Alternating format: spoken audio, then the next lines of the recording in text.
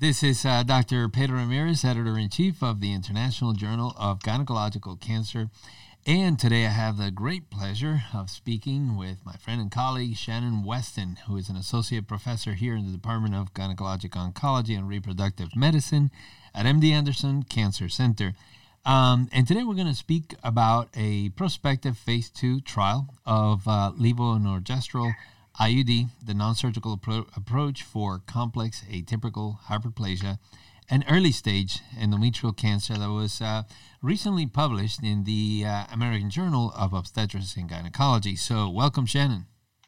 Thank you so much for having me, Pedro. I'm excited to be here. Of course. Well, thank you once again for your time and for discussing this really important study with us. Obviously, completing these studies are always a challenge. So congratulations to you and the team. So I wanted to first start asking you, obviously we know that the standard treatment for complex atypical hyperplasia or early endometrial cancer remains hysterectomy. However, obviously, a number of patients we know that are interested in future fertility, or there's a number that have quite a number of comorbidities, and obviously request a conservative management, or we recommend a conservative management. There seems to be a lot of retrospective data on this topic. So why now? Why did you perform this study?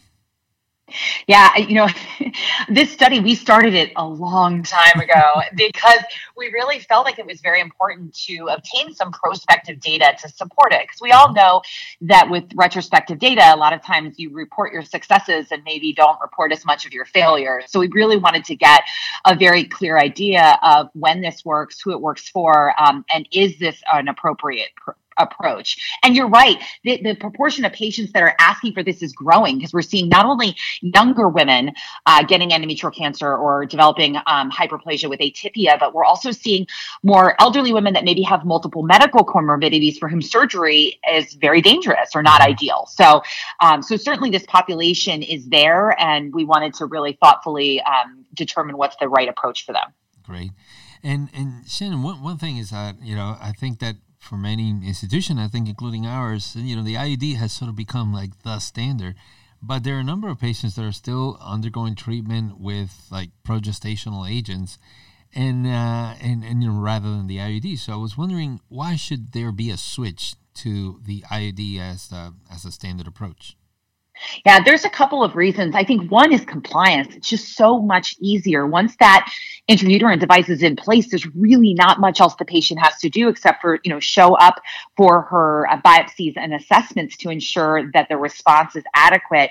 I think that we've all taken care of these patients that are on, say, medroxyprogesterone acetate or megestrol acetate, and they have a lot of weight gain. Mm-hmm. And that's a huge issue, no pun intended, because many of these women are heavy. That's what led to them developing these aberrations. And so although, weight gain, say 5 to 10% isn't necessarily deadly, that could be a huge problem for a patient who's already heavy and already has other medical issues. And so that's one of the major reasons, I'd say, compliance and trying to avoid the weight gain. And then also you can see other adverse events from just taking those oral agents like nausea and vomiting and liver issues. And so the levonorgestrel IUD seems to have a better adverse event profile. Yeah, totally.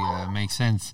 Shannon, what are the guidelines telling us today? I mean, the NCCN guidelines, when you talk about conservative management of early endometrial cancer, what are sort of like the rules? Yeah, I think the major issues are you want to make sure that this is truly early stage. We do not want to be utilizing uterine conserving therapy in somebody that has evidence of invasion on MRI or ultrasound or evidence of metastatic disease. We really want the patients to have a well-differentiated or grade 1 endometrial cancer, or like we said, the hyperplasia with atypia. Mm-hmm. And of course, they have to be willing to return and to have pretty consistent and regular assessments of the endometrium. And that typically is done with either endometrial biopsy or dilation and curettage. So you need somebody that's going to be compliant with that. But with all those things being considered, the NCCN does support utilizing some type of continuous progesterone-based therapy. Again, whether that's oral or the intrauterine device, it's left open.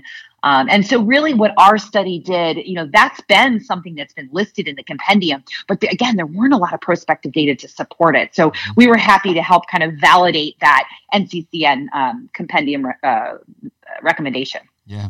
So then now let's get on to your study, the prospective phase 2 trial. What was the primary objective of the study?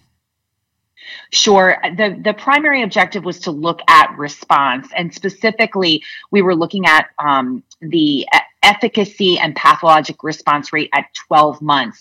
And this was a pretty aggressive timeline. I think most of us have seen that you can see early response to these agents, but we wanted it to be a continued response. And so we marked it as that 12-month endpoint, and we wanted to see, either complete resolution of cancer and complete resolution of any atypia in regards to the hyperplasia. Yeah, it makes sense. And you're absolutely right. A lot of times we just record the response at the first evaluation, or many studies have recorded at the first or second evaluation. So that's an excellent point. And what about the secondary endpoints?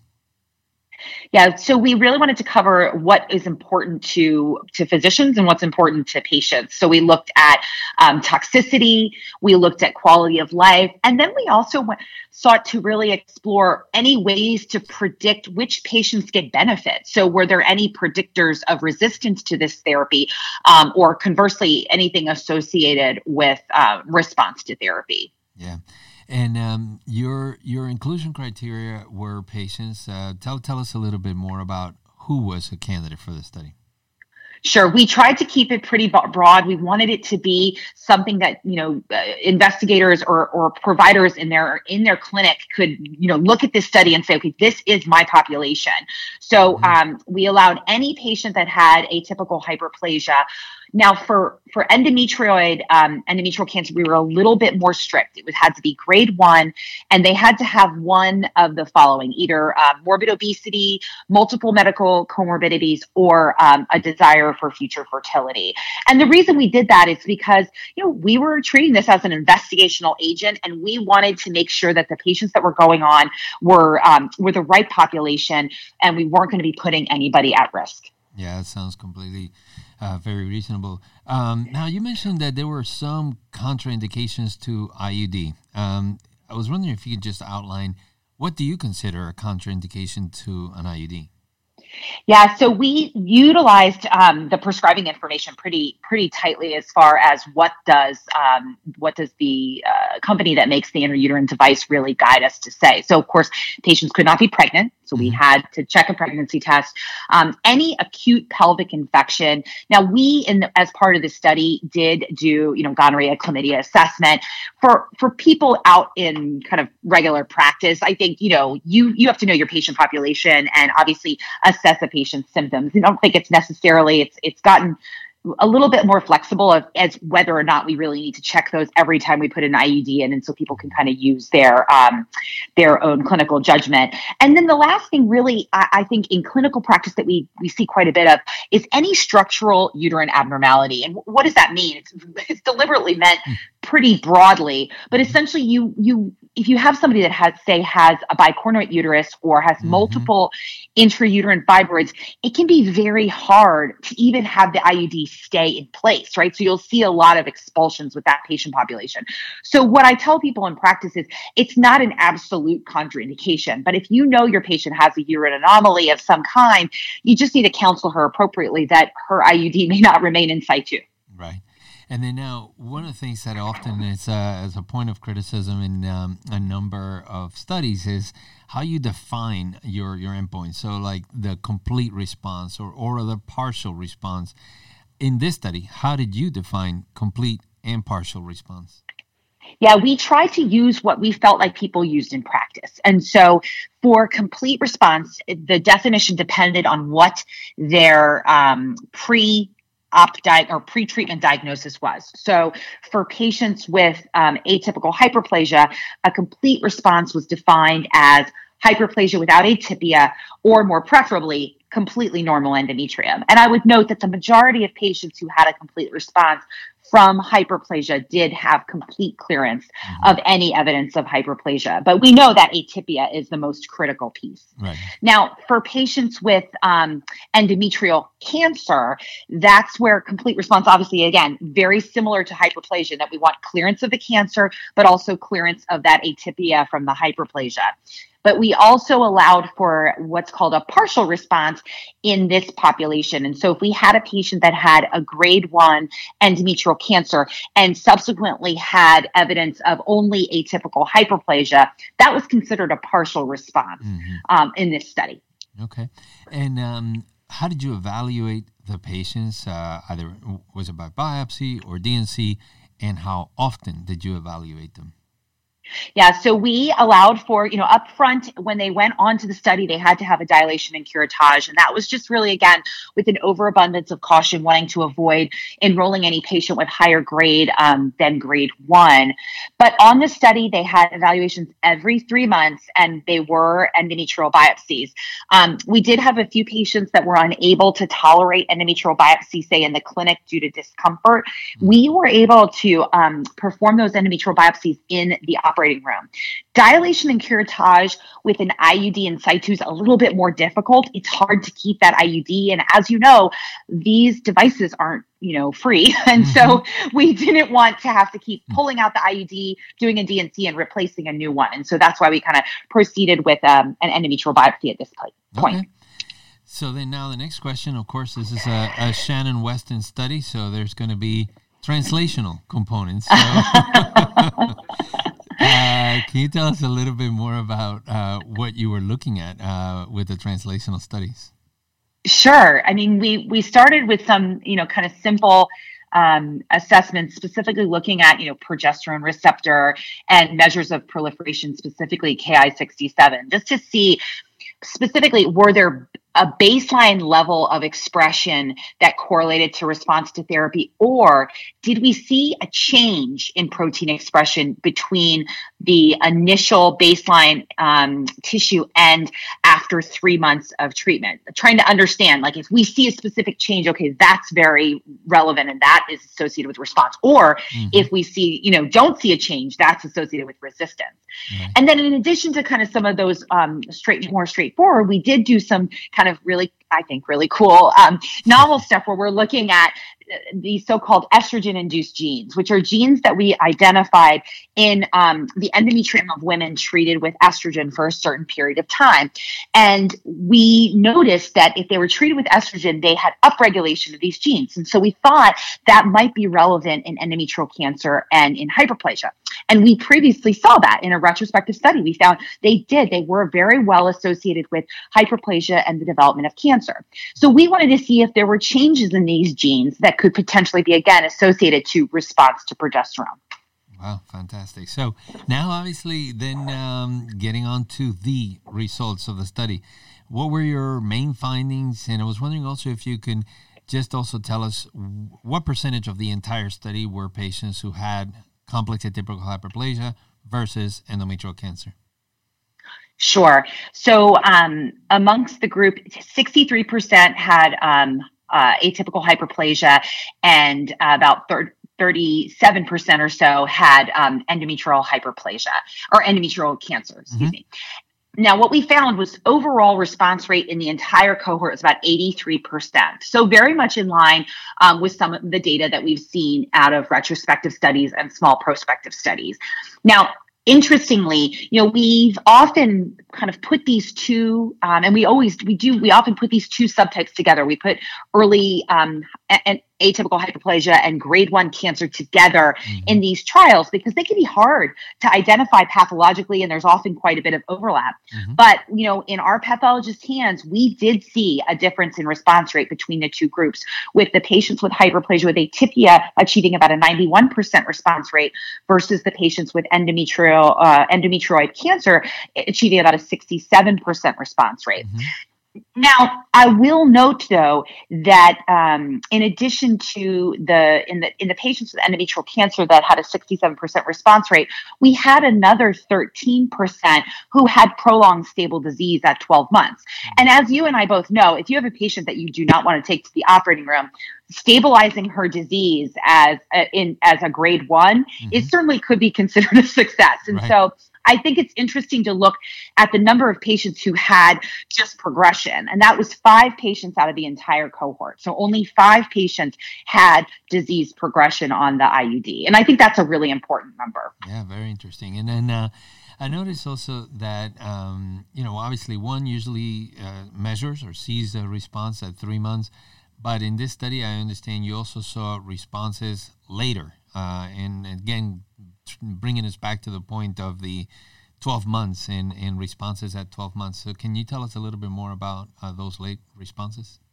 Oh, sure. Yeah, I think, similar to other studies, we did see the predominant timeline for response really was within that first 3 months. I think it was something like 36 patients out of the 47 evaluable had their response early like that.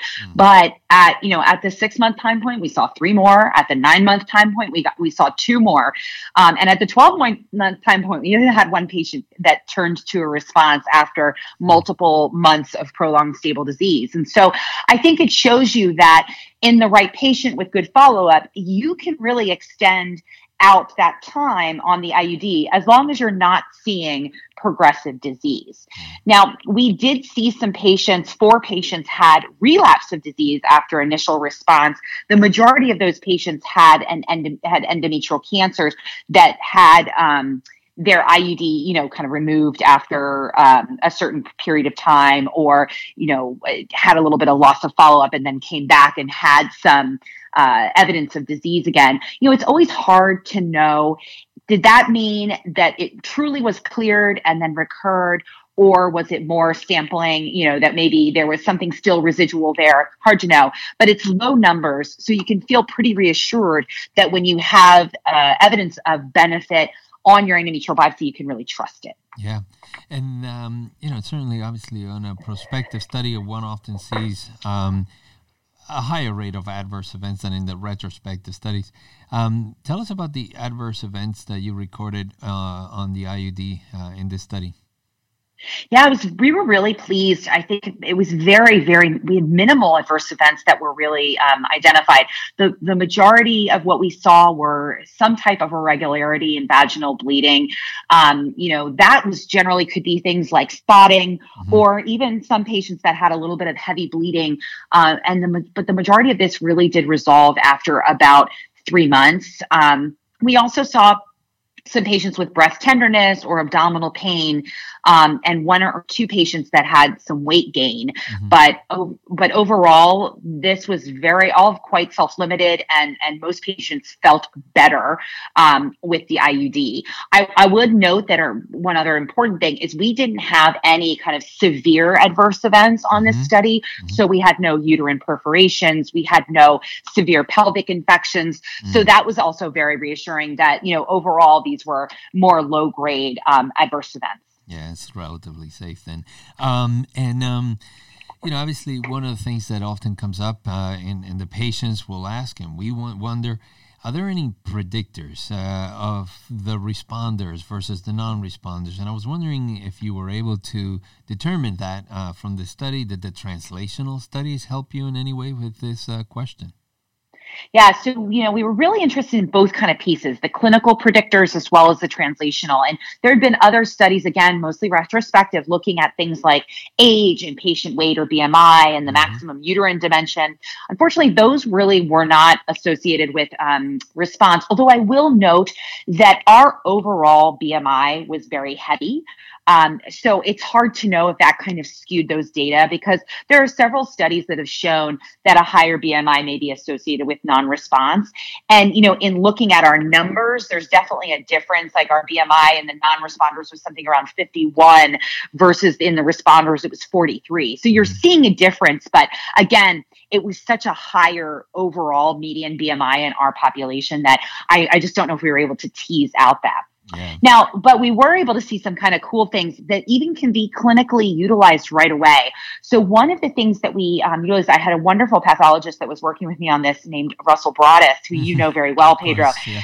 And when I first pitched this trial, he was like, I feel like if you see progesterone effect in the tissue, you can really feel good that you're going to have a patient that has response to therapy. And so we had our pathologist start looking at this so-called exogenous progesterone effect, which are just some simple changes that the pathologist can see maybe at the 3-month time point and say, yeah, there's definitely progesterone effect here, or there is total lack. And what we found at least in our study, was that in patients that had no evidence of exogenous progesterone effect, that the chance of non-response was much, much higher. So that to me was really an exciting finding, because that's not something you need to do some, crazy genetic analysis. That's right. Like, look in the microscope and you know what, like, it's not there. So I think that was one of our really significant findings that made us definitely excited to kind of move that forward and continue to explore that. And I hope other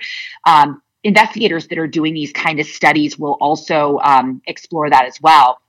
Now, we did have, small numbers for the translational studies, and this is very, very consistent with what we see in these types of studies. You think about an endometrial biopsy and the amount of tissue that you can get from that. It's not a ton of tissue in order to do a lot of different translational assessments. With that being said, we started to see some really interesting trends, specifically around the Ki67 protein expression for those patients that had high levels of Ki67 or high levels of proliferation at baseline. So even before they got treated, that was associated with higher levels of non-response. And so that was kind of an interesting finding. And then we started to see some of the estrogen regulated genes kind of being either upregulated or having lack of change at that 3-month time point. So all very exploratory, too soon to really put into clinical practice, but definitely something that we're going to explore further in our upcoming or ongoing IUD trial. Yeah, very exciting. And of course, as usual, Russell Broadus was right. Yep, not surprised. So now, I know you also did a quality of life assessment, and I was wondering if you could just share with us some of those results. Yeah, I think we did a very straightforward quality of life assessment. We did the SF-36. And what we found was overall, the patients that had the IUD saw improvement in health status really across all the different, scales. They look at physical and mental and vitality, physical function, all of these types of things. And pain was improved. So we wanted to see, did we see any worsening adverse events or worsening reports of how they were physically or mentally feeling? And we did not see that. We saw the opposite. Now, we tried to start looking at the difference between responders to therapy and non-responders. And there started to be a suggestion of perhaps that patients with response to therapy had better physical function and lower pain as well. Mm-hmm. But it was, again, small numbers, so hard to kind of say, if that's a significant finding, but certainly very reassuring that it didn't worsen quality of life. Yeah. And now, Shannon, some of the questions that I will ask you now are from our fellows in the International Journal. Great. And this one comes from Argentina. After 12 months treatment, if the patient wants to keep the IUD, how often do you suggest an endometrial biopsy? This is from Cecilia Darin. It's a great question. And we talk about this all the time.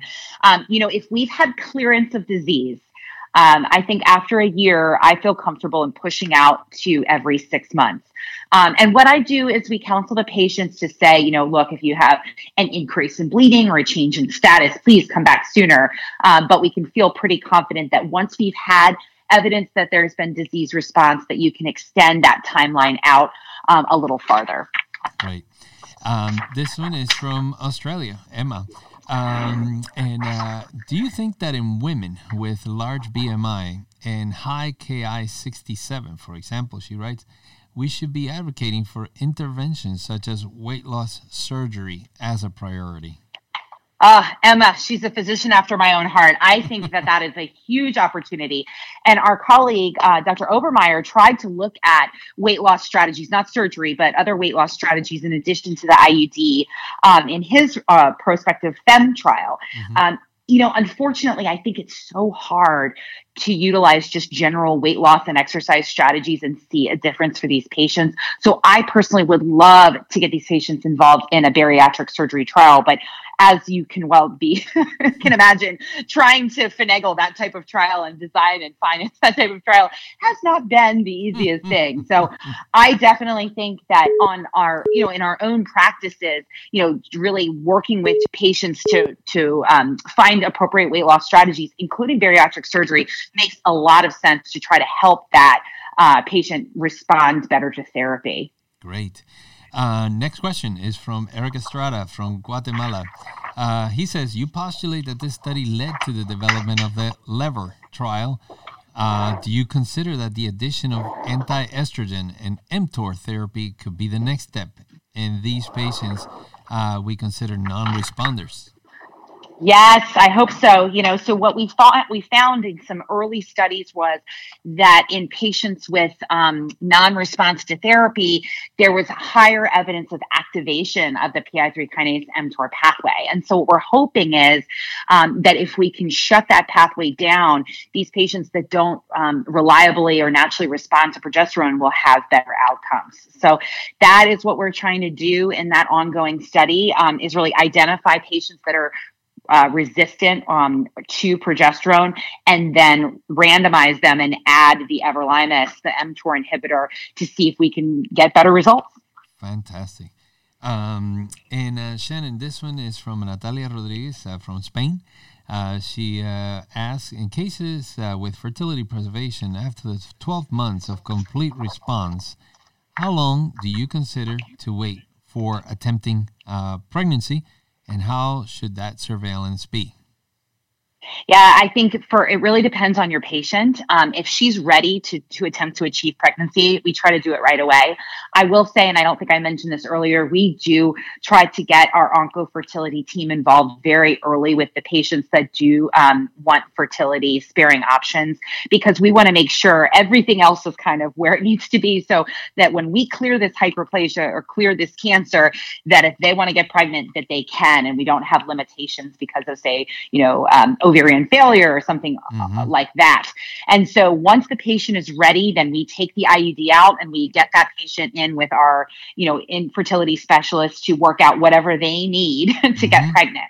But we do, if I take away the IUD, if we're not giving any progesterone, I will put them on a 3-month schedule for endometrial assessment, because, you've taken away that treatment, right, and likely some of the risk factors still exist. And so you want to make sure you don't see a recurrence or relapse of the disease. Yeah, that's a really important point. And the last question from the fellow, Sarah Nasser from Germany. Would you also recommend this approach to patients with known Lynch or hereditary endometrial cancer, as long as it is a grade 1? It's a great question, because often these women that have Lynch syndrome are diagnosed at an early age and perhaps want fertility. So the answer is yes, but you have to be cautious, of course. And for these patients, if you can get them to no evidence of disease, you hopefully can get them to achieve pregnancy if that's their goal, then you're going to still want to do a hysterectomy at some point, right? Because that's the definitive. Our own Kathleen Schmaler showed very clearly that for women with Lynch syndrome, that hysterectomy is the definitive way to avoid developing endometrial cancer in the future. And so for that patient population, we use a very patient-centered strategy where we try to get them to achieve whatever goals they're trying to achieve, and then we do the needed hysterectomy. Great. So then now, Shannon, this last question is back from me. I wanted to ask you, obviously, the study targeted patients with atypical hyperplasia and endometrial cancer grade 1.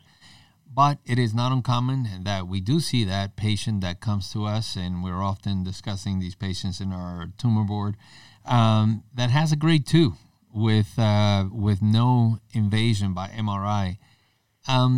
In your practice, do you think it's okay to treat those patients with an IUD as well? I think obviously the standard of care is hysterectomy for these patients, but yes, we will consider this as an option for those patients with careful counseling.